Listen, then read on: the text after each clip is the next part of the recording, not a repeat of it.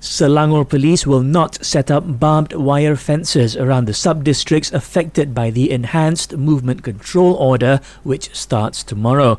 The state police chief says cops will instead mount roadblocks at entry points, adding that officers will be stationed at several areas to monitor residents' movements.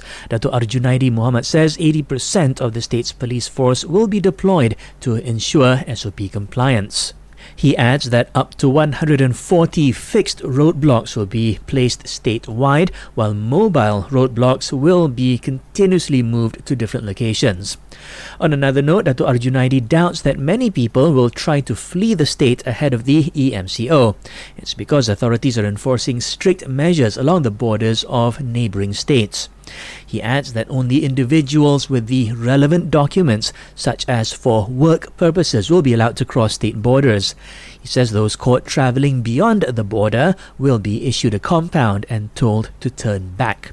However, residents will be allowed to travel to other states to attend their COVID-19 vaccination appointments as well as for emergencies. The EMCO in several sub-districts and localities in Selangor and KL will be in effect until July 16th. Meanwhile, Bukit Aman police say those in EMCO areas can travel for medical purposes, including to receive the COVID-19 vaccine without prior police permission.